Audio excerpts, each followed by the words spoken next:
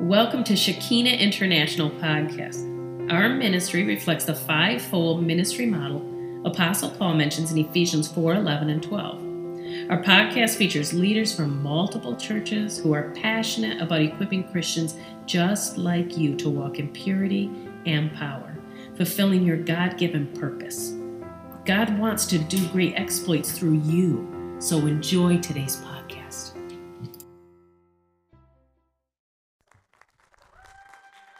Thank you so much. That was awesome. Oh, wow. Thank you, Lord. It was fine here. That's good, yeah. All right. Thank you so much. That was an awesome introduction. I should get that tape so I can kind of like say it in more places. So it's, I don't usually get that.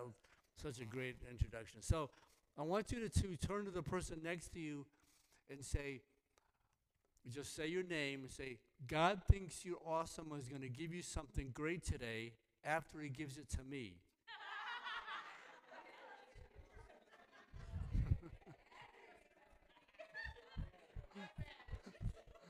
All right. So I'm first. Now remember I'm God's favorite. Right? Now, so everybody's God's favorite. Praise the Lord for that. So there was this family, and the mom and the dad loved to have people over after church. So this is kind of help you know what to do and what not to do.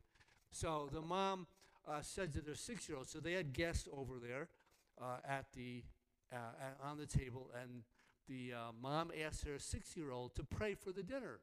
And the boy said he didn't really know what to say. So mom said, just say what mom says.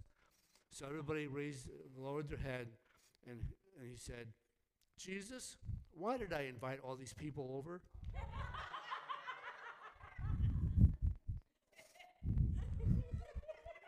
All right, so there you go. That's what you don't say. Yeah, they tell the truth, right? So praise God. I'm so glad to be here. So what we're going to do is I'm going to just do some more teaching, give a word, and then we're going to do an impartation at the end and just bring Holy Spirit's presence. Holy Spirit's already here. We're just going to bring him more now into where you're at, all right? Because that's what we want to do. We'll have people praying over you, so we're going to do that. It's awesome. Let me open in a scripture again. I love the scripture, Ephesians 1:18 and 19. Let me just pray this and declare this over us.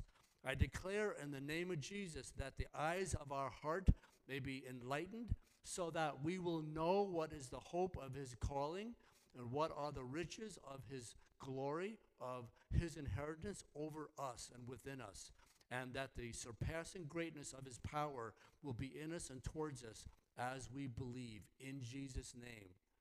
And really, that's a big issue about as we believe. And I want to talk today about believing what God has given you. So, interestingly enough, why can we believe that just from a seed, from a seed when a woman is pregnant, that a woman can to birth a baby for 9 months and then birth a child? That is a miracle. How we can believe that, right?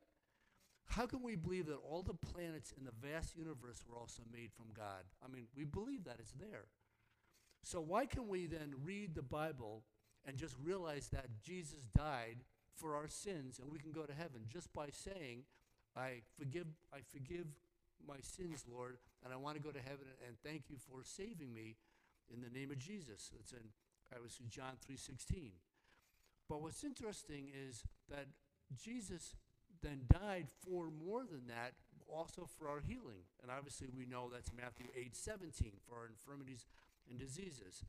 And we can even go on. So how can we even believe the Bible says that in Peter 2:24 that because of his stripes we are healed? But then why do we struggle to believe what God has already given us when it comes to actually healing? Because the same faith that saves us and believing that a child can be born is the same faith for us to be healed. But why is that so difficult? It really doesn't make sense. I mean, it does, and this is what I'm going to explain. Because if we're not healed, again, we have this spiral downward, and we have this doubt, and we have this spiritual feeling that there's something either not right or I don't understand why I can't. Everybody else can. So what happens is I need to explain to you, it's not about believing in or to something, it's about believing from something. So what happens is, I want to shift your thinking and do a little paradigm shift for you. So it's not about believing in something or to something, it's about believing from something, from what we have, what we've been given. Now obviously we want to believe in God, but then it becomes a given. And then what do we do with that? Like for example, think of this. Now, I don't have to raise your hand, but how many have believed in a person, a job, a position, a church leader, even God? But see, when someone gives us a promise or says something they're going to do, then what happens if it goes wrong, or if we're not supported, or they don't follow through, or the promise doesn't happen? Well, guess what? The results are being disappointed, being discouraged, or we're hurt, or we become angry, disillusioned, or even like depressed. See, because we're looking to someone to get something. That's the problem. So when we ask for something by praying to get a need met, we're trying to fulfill something. That means we don't have it filled. So you need to think about then when we pray to God to fill something, that means that we're praying out of lack. That means we're asking for something that we don't have. But that's not biblically correct. Now, granted, we want to pray asking God to do something, but the point is that why did God die? He died to give us something that we should already have. So let me explain. So the thinking from lack, that I need to fill something by asking God for something, is out of our sense of lack, needing to receive something and not believing what I already have. This thinking sets us up for disappointment. So instead, we need to thank God that he meets the need that we already have to fill what is already ours. This praying is from abundance, able to receive. So for example, I think I mentioned it yesterday, I believe I did. So when you pray, because when we're praying, we're asking to receive something, right? Well, in Greek, the word receive means to take it. So the point is that we should already know that we have something, and when we ask for something that we feel we don't have, then that is meaning we don't believe we have what God's already given us. So we need to realize that which thinking do you have in life when you pray? Is it a matter of abundance or is it a matter of lack? Which do you pray out of? So we must change our thinking to kingdom believing. So as a Christian, when we go to the cross for salvation, Jesus cried on the cross, "It is finished," which is John 19:30. So he meant his work on earth is done, meaning, of course, that it's not a matter that I'm finished, that he's dying. That's not what he said. He said that because the work that I have done is taken care of. That work is finished. Now that because of what I'm going to happen, because I'm going to die, he knows he's going to be resurrected. That means that it will all be fulfilled, so that when you do accept me, which is what he's been telling his disciples, then you'll have it all. So what happens is, he meant that his work on earth is done, the punishment and forgiveness is complete. Christ died for it all on the cross. So when we go to the cross and give our heart to Jesus, again, we know that the old is gone, the new has come. So now you have, as a Christian, we're a new creation. We have 1 Corinthians 3:16. We have John, which is the Spirit dwells within us. We have John 16, that his fullness. So you've been given everything because of the cross. So when we're praying for anything or dealing with any hardship, it's not about looking to the cross for something. I know this is kind of goes against what what people preach, because Jesus is waiting for us to use what he's already given us because of the cross. So Jesus is waiting for us to use what he's given, what he's already given, and what he's already died for. So I'll give you an example. So let's just say the cross is over here, and I'm going to go to the cross right now. In the name of Jesus, I accept you. Forgive me for my sins. I have sinned. I want to accept you into my heart. I want to receive you as my Lord and Savior. So the Lord comes in me because I receive it. And I now have 1 Corinthians 3:16. The Spirit now dwells within me. So now that I received it, the cross is in front of me.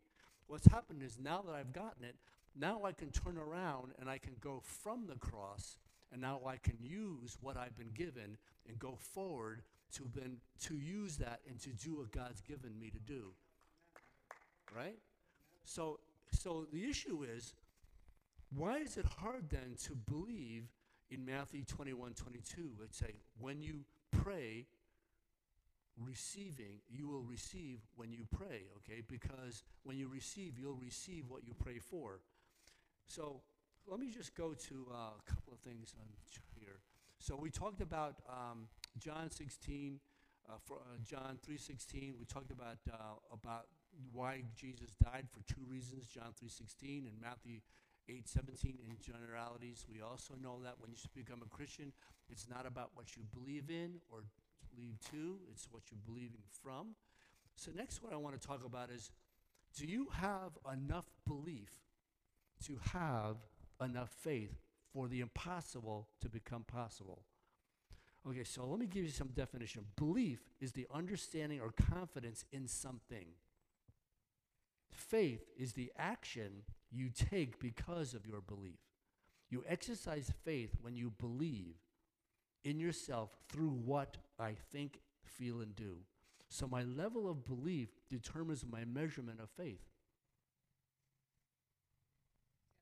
All right, so when I believe that I have enough, I can exercise my faith.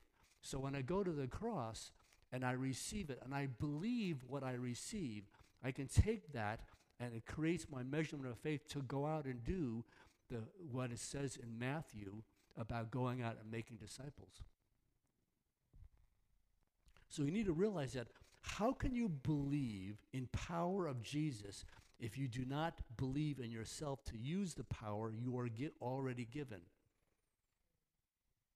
Right? So how can you believe in the power of Jesus if you do not believe in yourself to use what you've already been given? The answer comes like this. I cannot believe in something or myself unless someone of greater authority believes in me first. And I talked about this yesterday, which is based on Proverbs 22:6. Train up a child in the way they should go, and when they're older, they won't depart from it.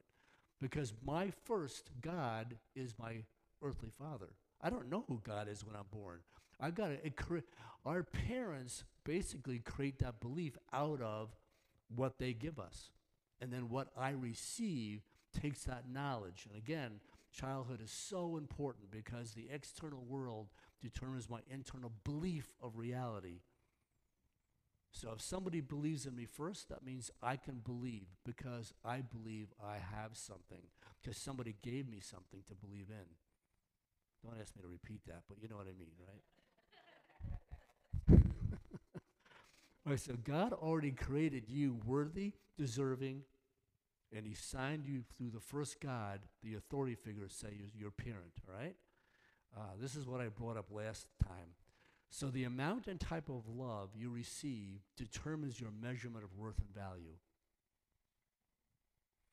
So that talks about when you receive, the earlier you receive it, the stronger it is because you don't understand it.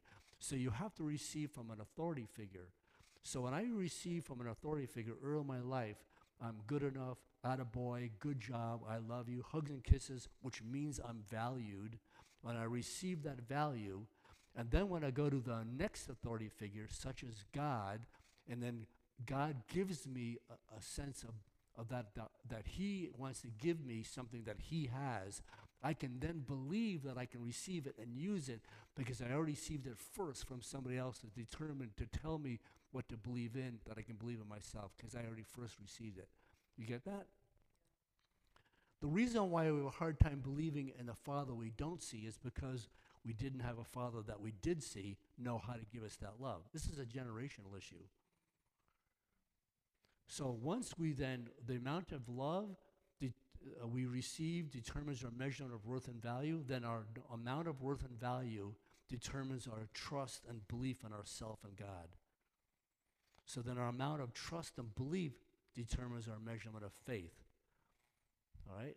And so then our amount of faith and then belief determines our belief in healing ourselves and really our ability to have authority to heal somebody else.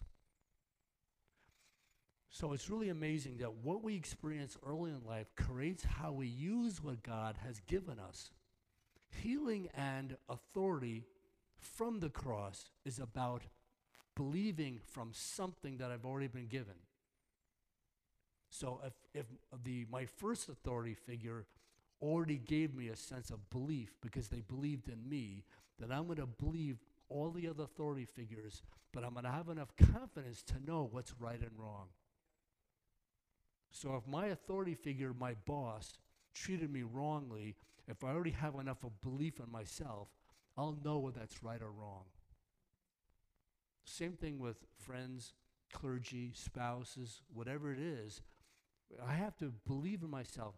I can't believe in myself unless someone of greater authority believed in me first. I can't even love myself or somebody else unless someone of greater authority loved me first. I don't know what I have. I have to be told, and I have to, remember I told you yesterday that we're born with temperament, which is strong-willed or compliant. I don't really know what I have yet. Someone has to help me create that. And so what happens is, when we don't know what we have, whatever we receive early in life, if our authority figures are positive, then with love and attention, and we believe then out of that there's something worthy about me because they're giving that to me. If it's negative, then of course, then there's they're not investing in you, and there's a lot of negativity. Then there's something wrong with me. Why they treat me that way, especially early on, because I don't know the difference. After puberty, when my brain starts developing more, 12, 13, 14, 15, then I started getting a mouth and I started using it, and that's when we have problems in the home, because I rebel out of what happened that I didn't get early on, because I don't like it anymore. And then the parents don't know what to do with that, and then there's a problem. And parents, I get a lot of people in my office, a lot of teenagers come in my office, or early teens, because they have an attitude. That's what my parents tell me that. Well, then what I do is I listen to what they're saying. It could be a kid that's 8, 9, 10, 11, 12, but mostly from about 12 on, because our brain starts developing, and I don't know where I'm going with this, except just to let you know. It's because I get this, it's so common that I get people 12 on up, even to 17, 18, when they're still in the home, and they got this attitude, and they bring them in to have an attitude. So I'm thinking to myself, okay, let me get this straight. So you're born with temperament, strong-willed or compliant. You're raised in a home, and your personality is created out of the environment that you live in. Who creates the environment? The parents, okay? So, or whoever the caregiver is at the time. And so what happens is, whatever the environment tolerates or allows or gives you, I'm going to react out of that. So my child or a child comes to me, and they have an attitude, and I'm thinking that, and they're told to go to the room to get their head straight or to stop their attitude, and I'm thinking, why do they have an attitude? It's because they live in an environment that creates an attitude, because they have an attitude because of the attitude in the environment. The kid is not the problem. It's the environment. Who makes up the environment? It's the caregivers. So you know what I do is, I'll see the kid maybe once or twice, then I'll haul the parents in and say, let's deal with this. You're the problem. No, I don't say it like that. They don't typically come back if I talk like that. But in essence, in my kind as Stephanie said, in my kind, gentle way. But it's true. Well, that's what's going through my mind. I'm going like, I get a little upset over this because I'm seeing these kids that have attitudes, and the parents, the way they're talking and the way they are, this kid's got a problem, and I'm thinking like, I'm sorry, this kid's 12. He's a boy. He's a child. Where do you think he gets this from? I need counseling. Okay, so, so anyway, this is a major. Let me like, Randy Clark would say, I'm going to shoot that rabbit. Okay, I'm going to move on. Okay, so the major reason for this not believing is because our thinking is coming from something that created that. Or the reason why we do believe is because my thinking comes from when we're allowed to believe. You understand? The attitude is coming from somewhere we are, or our compliant and lovingness come from something from where we are. We've got to get it from someplace. Illness, we've got to get it from someplace. Attitudes, emotions, we've got to get it from someplace. So that's what we want to get to. Okay, so you can't believe in something again unless you have somebody needs to give that to you. So let's do some scripture. Since it's Sunday, let's do the church thing, and let's go to Matthew 17. All right, 14 and to 21. All right. Oh, I'm sorry. Oh, you put it on there already? That is so awesome. All right. It's half and half? Okay. Yeah, it's like cream, right? Okay, so let's pray. This is the NASB version. So, Lord, we just thank you for the word. We thank you for what your word represents. And Holy Spirit, reveal what you want us to learn from your word. In the name of Jesus, we pray. Amen. So, Matthew 17:14. So when they came to the crowd, this is Jesus walking with his disciples through a crowd, all right? A man came up to Jesus, falling on his knees before him and saying, Lord, have mercy on my son, for he is a lunatic and is very ill, for he often falls into the fire and often into the water. I brought him to your disciples, and they could not cure him. 17. And Jesus answered and said, you unbelieving and perverted generation, how long shall I be with you? How long shall I put up with you? Bring him to me. Oh, yes, bring him to me. Okay, 18. Is that right? Yeah. And Jesus rebuked him, and the demon came out of him, and the boy was cured at once. And then the disciples came to Jesus privately and said, why could we not drive it out? And he said to them, because of the littleness of your faith.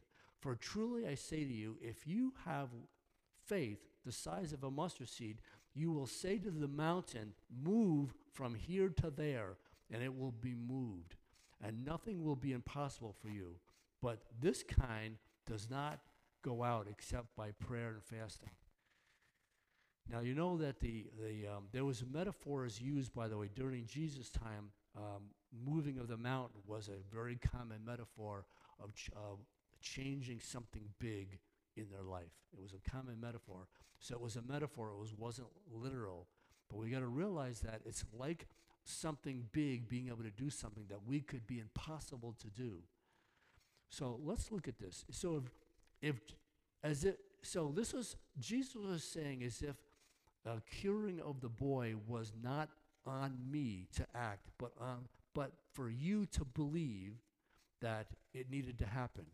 So it's not. So this issue of the boy being healed, it was about the father believing, okay, what needed to happen, and what we needed to do to make it happen.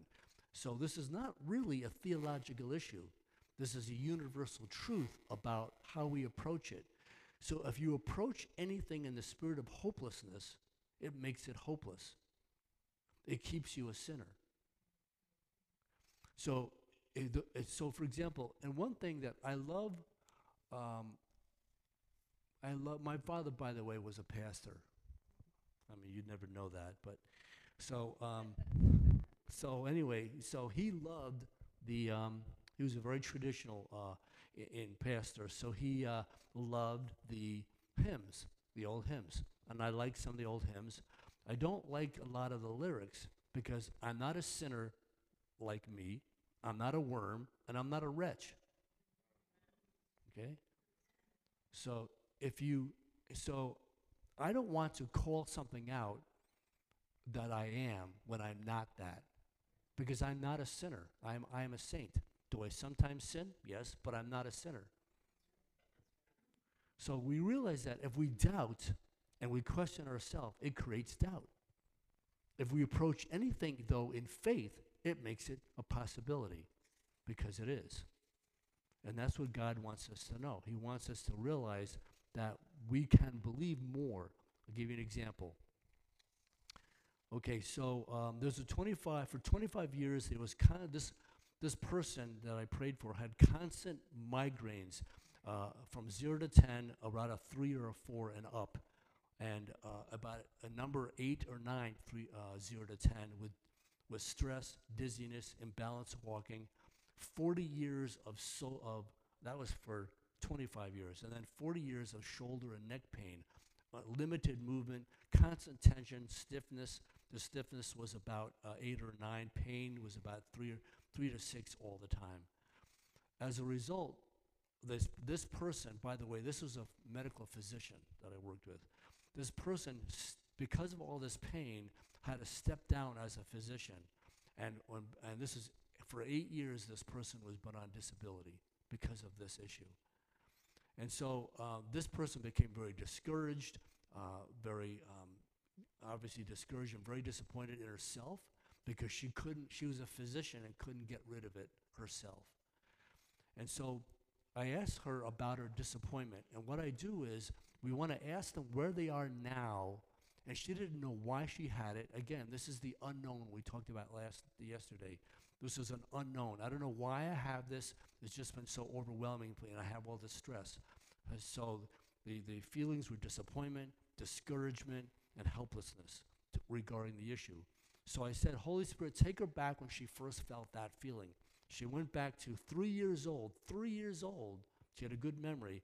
She was filled of fear at that time, which she still had, disappointment, sadness for her family, because I said, just see yourself like you're watching a movie of you in your home. She saw a family of chaos, a lot of trauma. She took on a lot of responsibility. Remember, women, especially girls, will take on the responsibility because they're born nurturers. They will take on the responsibility of helping when the parents can't, or they see when things are unfair or people are sad. Mostly girls will take on the responsibility of making everybody happy, and they'll do it through cleaning the whatever they can do at that age, cleaning things and making things right and making things happy, and to her little brother and so on to make it better. So she takes on this responsibility. What happens is that becomes your lot in life. That's what you know when there's stuff going on around you. So she developed, and over the time, she developed this overly sense of responsibility. And what we did is and that's where a lot of a sense of responsibility. She had shoulder pain. She had a lot of shoulder pain. So we brought Jesus in between her and her parents and the chaos going on around her. So when Jesus was there and we released her because she felt safer, we released that feeling of discomfort. At that moment, the stiffness and the pain that she had, that it was, the stiffness was an 8 or a 9, the pain was about a 6. The stiffness totally went away, and the pain went down to 2, like automatically. I didn't even pray for her shoulder, by the way. It just goes down. We went to another. God then went to 4 years old, when she felt abandoned and afraid and became unsafe during a time because somebody had left, one of the parents had left, more fear. We released that fear with Jesus in the middle to make her safe, the little girl safe. Again, more stiffness around her body went down. The pain went down more to 1. And her migraines, she did say she had migraines to me before, and that was way up there. That went down to number 2. So anyway, she went to another issue of seeing another trauma. So this is called layered trauma, all right? It's not just one thing, it's many things. And that's why we can't find it, because it was so prevalent and it was so common. Typically when we pray to God take us back, if we can't find an incident, that means it was a way of life. That means it was there all the time. So just think of them like being in that world, being in that home, which we did. And she kept on coming up with these instances. There was a lot of anxiety. Anyway, we went to the anxiety regarding the fact that people, more of the just people were overwhelming and yelling all the time. And we got rid of that fear, seeing Jesus there. Everything totally went down to zero. All of her pain, all her stiffness, all her migraine pain, everything went to zero, and she was totally functional and was totally changed it by going to those three things. And I never prayed for anything. I just got rid of the emotion.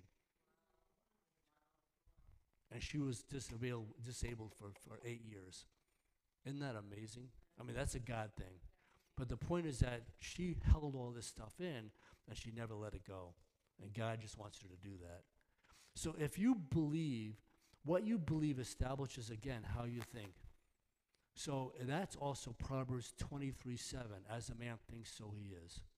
So let's go back to our scripture. So in verse 18, the man said, I told your disciples to cast out, and they could not do it. And he answered to them and said, O unbelieving, Jesus did, O unbelieving generation, how long shall it be with you? How long shall I put up with you? So the father was disappointed within the disciples for not healing and the father's faith was shaken when he said, help me if you can.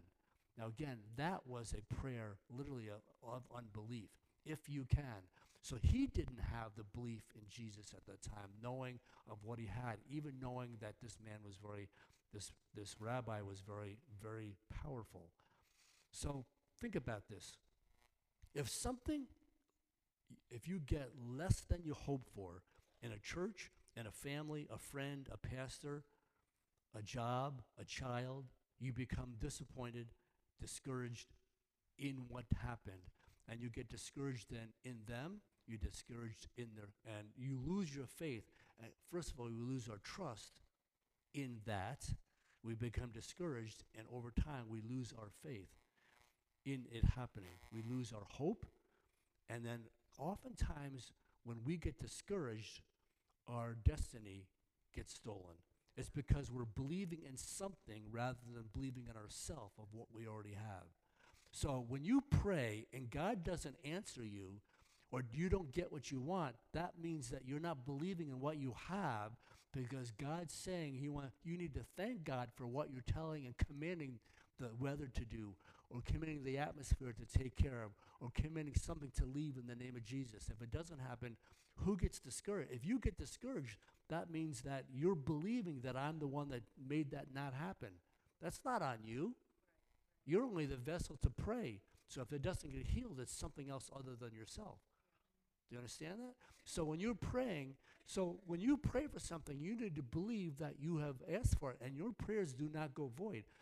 Okay, so there was a woman that I was in Utah doing a conference, and during one of the breaks, we went out, we was in the foyer, and a woman came up, or actually I saw a woman, she had a leg brace on over her knee, and it was just like a brace, and she was supposed, this was on a Friday, she was staying there with another woman, happened to be her pastor's wife, and I said, I see your brace. So anyway, the coolest thing, the best thing to do is just to pray for someone when you see a problem.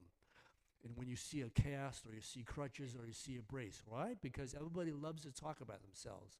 So just ask them about that, all right? That's the easiest thing. You don't even have to be prophetic about it. Just ask them about their brace, okay? And they'll just start telling you about it. So I just asked her about it, what was going on. She said, well, I tore my ACL, and I'm supposed to have surgery on Monday. So, okay, so I said, well, let me pray for you. So I prayed for her 5 times, 5 different ways. Nothing moved. And this was many years ago, too, kind of before I know what I know now. But the cool thing is, I still prayed over it, expecting something to happen, but it didn't. So what I did is, and what I typically do, what I'm telling you to do is, don't take that on.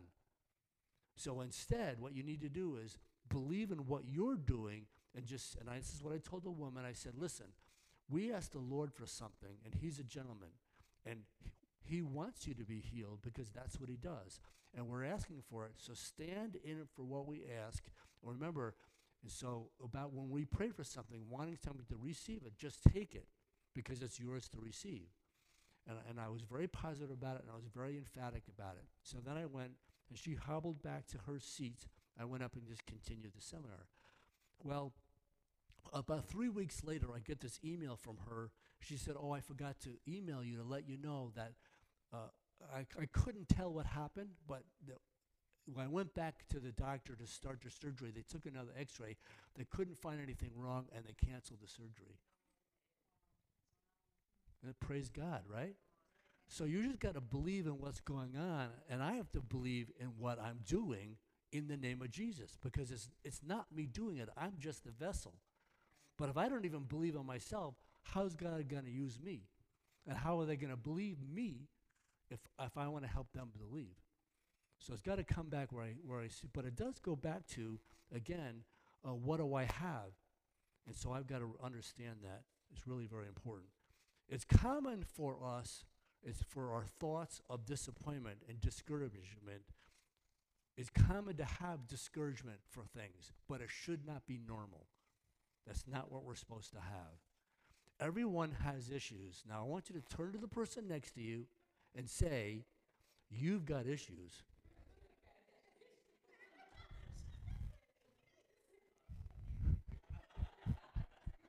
Who said it first, right? Now that I don't think anybody has a mask on. Now, usually when I do a large seminar, and I've got a lot of couples there, I'll say, "Now, men, look at your wife's face, because she's been trying to tell you that for years." And usually the other way I say it is, usually when I do it, say, "I've got issues." Boy, the women love that to their wife, because now, men, your wife's been trying to make you to believe that for years. All right, anyway, so if you hear yourself or others say words such as a doubt, can't, let's see where we are now. Oh, wrong one. Okay, so if you hear yourself or others use the words doubt, can't, unfair, afraid, hopeless, helpless, stuck, not good enough, I'm bad, unwanted, nobody loves me, limited, restricted, you need to realize that these are adult words with childhood content. These are victim words, and this is a victim mentality. It's got to come from someplace. So you can believe, you can't, again, believe in the impossible if you can't believe in yourself.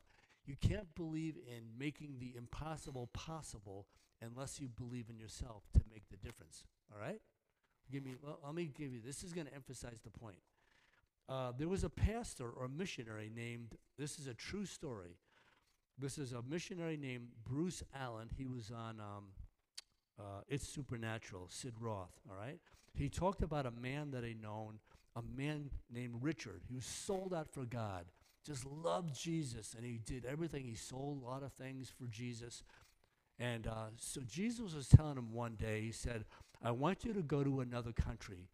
This is to Richard. And Richard's lived, by the way, in South Africa, right? And so he said, "I want you to go to another country." But Richard said, "But I have," and because he said, "I have something for you to do there in another country. Pack your suitcase, and I want you to go to your airport." He said, "Lord, I don't have any money, and I don't have a passport." He said, "I want you to go to pack your bags and go to the airport." So he said, so he did. He went to the airport. He got to the airport somehow. He got a suitcase. He put the suitcase down in the terminal, and all the gates there, and said, "Lord, I still don't have a passport. I have no money, and I can't get a ticket." So he just looked around. He just prayed silently, and he said, the Lord said, "Go to the men's room and go to the third stall on the left." True story. So he said, so he did. He went to the men's room, third stall on the left. He went in there, locked the door, and he said, "Now what, Lord?" So I said, "I want you to pray. Lift your hands to heaven and worship me." So he did that. Praise the Lord Jesus, and he just spoke in tongues. "Thank you, Lord Jesus, for what you have in Jesus' name. Praise you, Lord Jesus." After several minutes, he said, "Okay, now pick up your suitcase and go." When he walked out of the men's room, he walked into the Paris airport, Paris, France.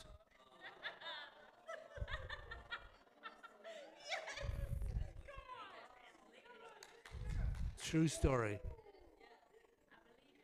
All right, true story. True story. All right, doesn't that give you chills? He went from South Africa, men's room, airport, to Paris, France, airport, men's room. Now watch it now when you pray for it in your stall. I'm just saying. Just saying.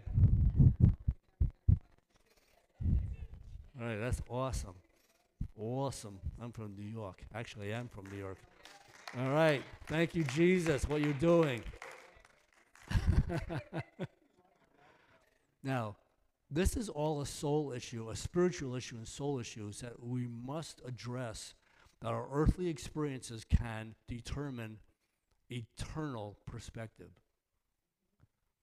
So our earthly experiences, our beliefs, will determine our eternal perspective. So how does this relate to healing? So let me land this plane.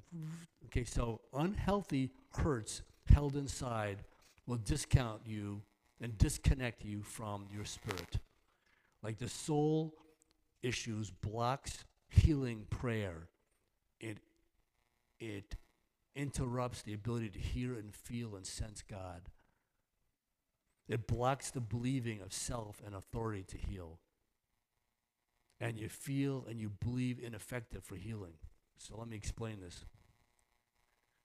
Okay, so see this bullseye where your spirit, soul, and body circle. In the middle, when you accept Jesus, you accept him in your core, and he becomes then the life of you, all right? It's like, again, it's 1 Corinthians 3:16, so he's dwelling in your spirit. The soul is the next in the, like a bullseye, the next circle after the spirit. So it's the mind, will, and emotions. So the negative emotions of thoughts and acts and beliefs, I talked about this in detail yesterday. What that does is that gets in the way. And when you pray from your spirit, you're praying through the soul to get to the body. But if you have a lot of soulish issues and negative issues, it will not get through. And so the body then will remain sick. And basically, on one level, most of us on a natural level will look at sickness by what we see and what we feel, because that's what we do. We will see in the natural realm. But God wants us to see by faith, not by sight. 2 Corinthians 5:7. He wants us to see through what we believed. Again, it goes back to, if I wasn't believed in and I don't have enough belief of what I have, I'm not going to believe again later on what I have, right? So we need to get out of that, and that's what I want to do here. I want to help us get out of how we live and how we are living. God created our mind, will, and emotions, and we're free to choose whether we hold on to emotions or not. God will not take away what you choose to hold on to. The more negative soul issues you hold on to, it will increase that emotional link to physical conditions. We talked about that yesterday. And because it astounds me that basically 90% of doctors' visits are stress-related. And so it also astounds me the fact that if we don't get rid of the, as CDC says, and I think it's 95%, that 95% of physical ailments have a psychological root. If we don't get rid of that, it turns into things like the physical issues. And when we have all these physical internal issues, it starts from the inside out. It's an inside job. Fibromyalgia and Crohn's disease and immune deficiency, and it just goes on, and IBS and autoimmune and adrenal exhaustion, anxiety, ADD, OCD. It just goes on. And so that's all internal stuff. Whether it's anything that's really internal, especially with neurology, nervous system, when we have neuropathy of some sort, or we have MS, those are all internal, especially Lou Gehrig's disease, all right, and all those which I've seen people with this, and those people that I just mentioned, they don't express feelings well. They're just not expressors. So the emotion, what happens, it's an energy. The energy goes in, and the energy then destroys from the inside out. And so what we need to start from the inside. But has to start in terms of how I believe and what I have. So what happens is if I don't believe I have anything different than this, when another authority figure comes in your life and they say, you have this, and then I believe it, and then it's over. So you have to, so if you have an encouraging and a strong belief system from somebody that was stronger than yourself, then you will believe you'll believe more in yourself. But if the person was not strong or was discouraging, all right, then it's hard to believe in yourself. Let me share a little bit about, let me just go over this. I want to say this one more time for those that weren't here yesterday, but those that are, because it's very, very important that we recognize that how our body relates to the emotion has a huge impact in terms of how our body then succumbs to illness. So when you have an accident somewhere, when you have an accident that happens and you injure yourself, we have to understand that God created our bodies to heal itself. Do you know that? Our bodies have an incredible ability to heal itself. That's what it was made to do. So if your body is already sick, and then you hold in the emotion, again, I showed you before with the mind, will, and emotions, what's in your soul will block the physical from actually healing. If you're not sick and you hold in a lot of emotion, what happens is the energy, the negative energy from the held in emotion will make you sick. Either way, it's something you've got to get rid of. And something's got to block you from not getting healed. Wow, was that a double negative? One of these days I'm going to do a triple negative. Anyway, so you know what I mean. So awesome. So you need to recognize that. Okay, so let me give you an example. I'll give you healing. Okay, so a woman had. Okay, so this woman, 50 years ago, this person had this problem 50 years ago, back injury. The MRI showed a bulging disc, spinal stenosis, arthritis in the lower back and a right knee. Pain on and off for years, for 50 years. Could not straighten up, had inflamed and sciatic nerve pain. When we prayed over her back and her knee, it reduced it to 50%.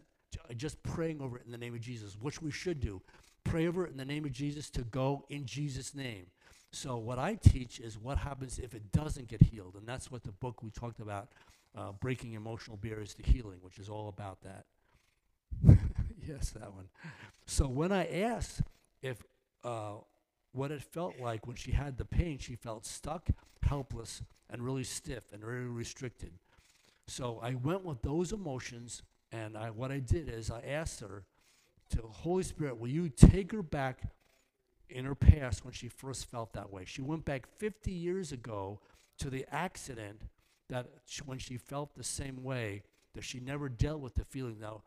So when she fell, it totally, I think people were laughing over her and laughing about it, and she was in a lot of pain. She didn't get a lot of support. Her parents were not very supportive to her because the back issues, well, are not healed from back issues because the back is the strongest, is the major support structure of your body. If your back doesn't get healed, it's because of a lack of emotional support in your life.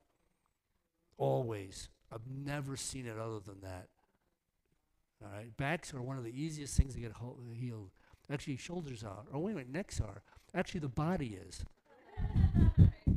Everything is. Really, it is.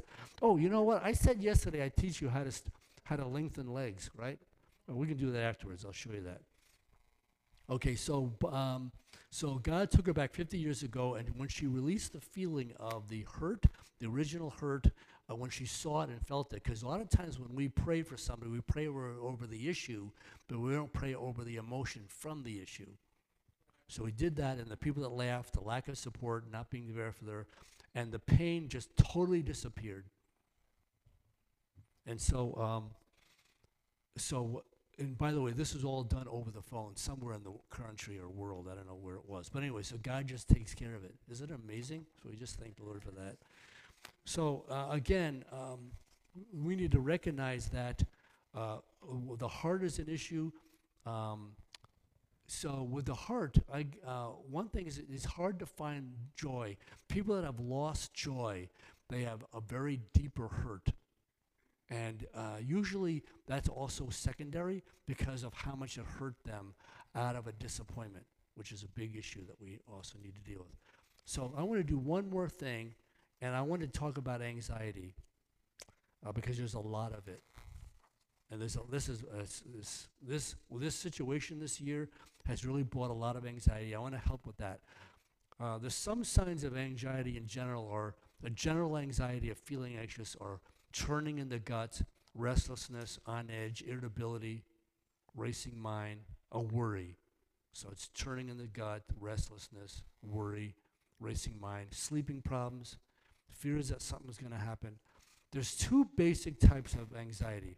First is healthy anxiety.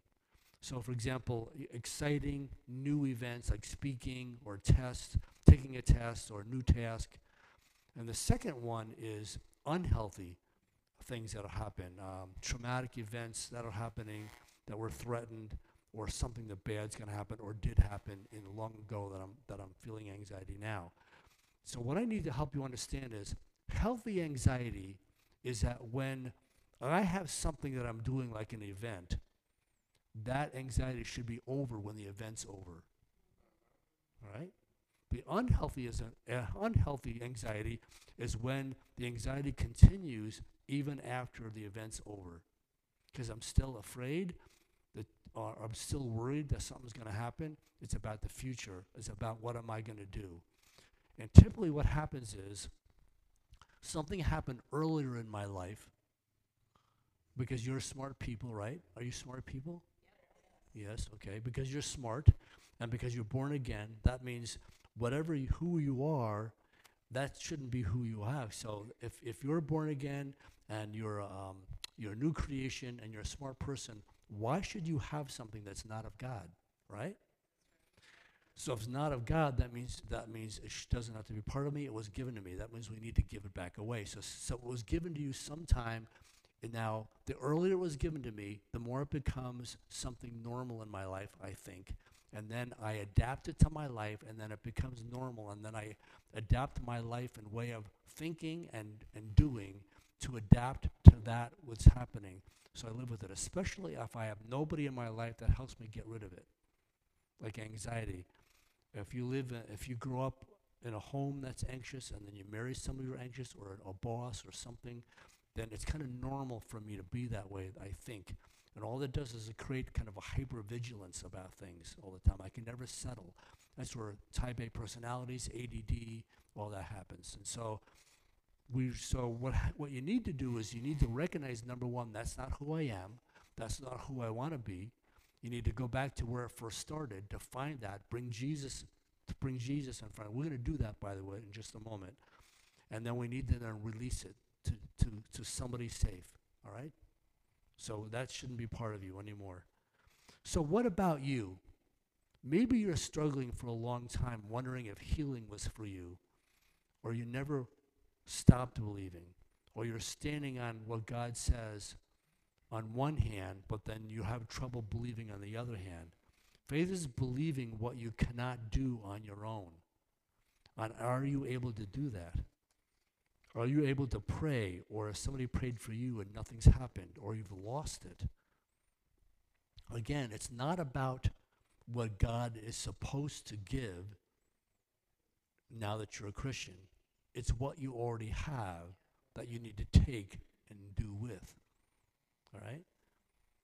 So what I want to do is just real quick, So what to do when healing doesn't happen? After initial prayers of forgiving others, forgiving yourself and your sins and releasing sins, I have this little thing that I created, releasing soul issues that block healing.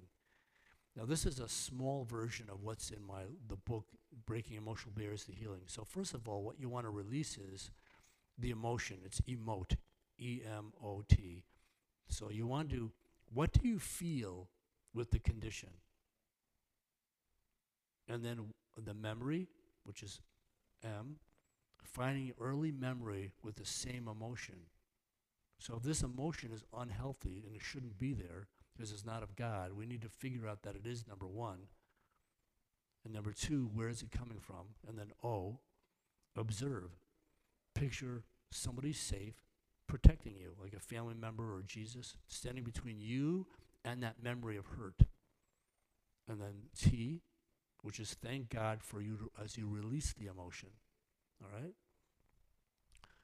So how many want to be released right now of something? All right? I tell you what, I want everybody to raise their hand. How many here want to be released of something? Okay? If not, we need to release you of lying, okay? Like everybody, look, wait a minute. I just thought you just said, didn't you just say a little while ago that I've got issues? All right, so everybody's got issues. The ones that really have the most issues is the ones that don't admit they have issues. Right? I mean, like, why wouldn't it, we're supposed to, I mean, okay, the only one that didn't, well, Jesus had issues too. It's called disciples, okay? He said that. You're perverse right generation, right? All right. All right, so let's do this. So, yeah. So I want you to have your lap open or put something down, and I want you to we're going to do an activation now. Matt, would you put a little bit of music on, a little soft music, something that's instrumental. It's really nice and soft. And then we're going to do something. I want to bring to you a position, to position you a little bit of a impartation. We're going to position you, and then we're going to have Jesus bring to you, because he's already here, Holy Spirit's already here, what he wants you to have. And then I'm going to have you picture yourself with Jesus or with a comfortable person. I'm going to do what I typically do in my office. I'm going to do it as a group, all right? It'll be free. You don't have to pay me. Well, if you want to pay me, if you want to give an offering, that's somebody said, well, what does it cost to do a session with you? So, okay, so what I want to do is, and then we're going to have actually some team members come around and pray with you where you are. We're gonna impart on you. We're gonna speak over you where you are to bring more to you. All right. So first of all, just put your hands out to receive. I want to pray. Father in heaven, we thank you for what you have for this amazing group, and even those that are listening right now, that put your hands out and just expect. We want right now not only to receive, Lord, what you have for us, but we want to take it because you've already given it to us. We want to take advantage of what you've given us, not in terms of in a bad way, but also we want to know and believe everything that you've already given us. And right now, I impart in everybody that's not only here, but everybody that's listening on this podcast, that you will be able to receive what God has. Open our hearts and minds right now in Jesus' name. Anything that's not of God that's getting in the way, we just release that. Holy Spirit, I ask you to bring to each one person here and those that are listening something that has been bothering them. And God's put on my heart some here that have some anxiety about the future and anxiety about what's going to happen. I have some here that have some doubt. Somebody here has some doubt. And a major issue is about disappointment. There's a lot of disappointment in this room and those that are listening. There's some disappointments because of relationships that disappointed you. And there's several of you who have disappointment because of lack of love. You just realize that, but you can't do anything about it because you feel like you're helpless to do anything about it. There's some that you're feeling like you just can't move on in life, or you don't know what to do in life. You feel stuck. That's a major issue. Some of you don't feel good about yourself, and you don't feel like you are deserving of good things. And some of them, there's some here that have had some physical issues that have been going on. You just can't seem to get rid of it, and you've taken it on as if it's normal. And God wants you to know that it's not normal. That's not what He wants you to have. He wants you to release that. And there's some others that have had some trauma in their life, and they are overwhelmed easily. They feel hurt inside. They feel like somebody that people don't understand. And I can't seem to do anything with it, but God wants to change that. Whatever you're feeling right now, I want you to go to that feeling. And I want you to find somebody in your life that back as a child or as a teenager or a young adult or now, somebody in your life who comforted you. Who comforted you? I'd rather have somebody like an aunt or an uncle or a grandparent or a best friend or Jesus if you felt comforted by Him. And that I want you to put that person with you. And if you don't have anybody, put yourself like in this bubble with Jesus. And if you do have somebody, put Jesus with you and that person. I want you to do something. I want you to put your hands across your chest with your hands on your arms, like you're hugging yourself. Holy Spirit, thank you for bringing to each one of them, even if it's a pet, somebody that you felt loved by. Just bring someone, whether it's Jesus or a family member of some sort or a friend or a pet, that has made them feel loved. Right now, I declare love over each one of them. They're getting a hug. It's called a love hug. And this is in my book to help you learn more about it in Breaking Emotional Barriers to Healing. And Lord, just give them that hug. In the name of Jesus, I declare over each one the love that you have for them. Lord, would you take each one with their safe person or even in their bubble with Jesus. Go where that hurt started. Go where that hurt started. Take them back to that place. And what I want you, Lord, is to now have that person or Jesus give them a hug and give them a love hug and a little love pat. By pat back and forth using both hands, right and left, nice and easy, just like you would when you hug a child. In Matthew 19:13, Jesus says, "Bring the little children to me." And he prayed over them. He laid his hands on them and prayed over them. And the reason why he wants us to know that as our example is because he wants us to be like Jesus. He wants us, to be like children, to go to Jesus and to bring healing to him, and he will bring the healing. He wants us to be like children, to be loved like children. But many of you were not loved as children. Many of you did not receive that hurt, to get rid of that hurt.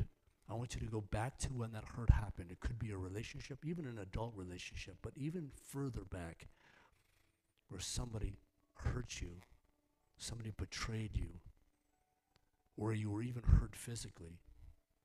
And in the name of Jesus, release that now in Jesus' name. Release it now in Jesus' name. I would like the team members to go around and pray for people. Just pray for people.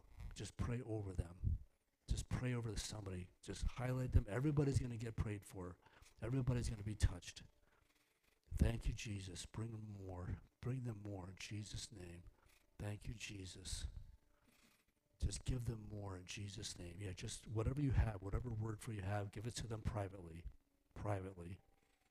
And keep loving on you. Lord, continue to give to each person your love and releasing what is not theirs. It was given to you, and it's not yours to keep anymore. Just let go. Let go in the name of Jesus. Yeah, let go of that hurt that you have been storing and been holding on to.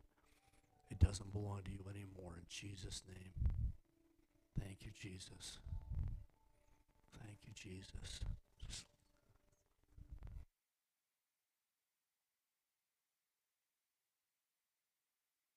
Thank you for listening today. Take a moment and ask Holy Spirit what He wants you to do with what you've learned. And remember, with God, all things are possible. So keep dreaming, keep praying, and simply obey. Because God is good, and He has good plans for you. You can subscribe to our blogs, learn about our speakers, and even hear from one of our team members how you can take part in transforming a city, your city with Christ. There's no time like the present. Visit ShekinahOnline.com. If this doesn't excite you, watch for our new and God-inspired product line, a newly released book by Stephanie Butler, and more testimonies from our listeners like you, working to bring unity in cities across the world. If you feel led to support our podcast, you may do so on our Shekinah.com website. Or if you would like to support us monthly, there is a link labeled Listener Support on every podcast. Until next time, we thank you, we love you, have a blessed day.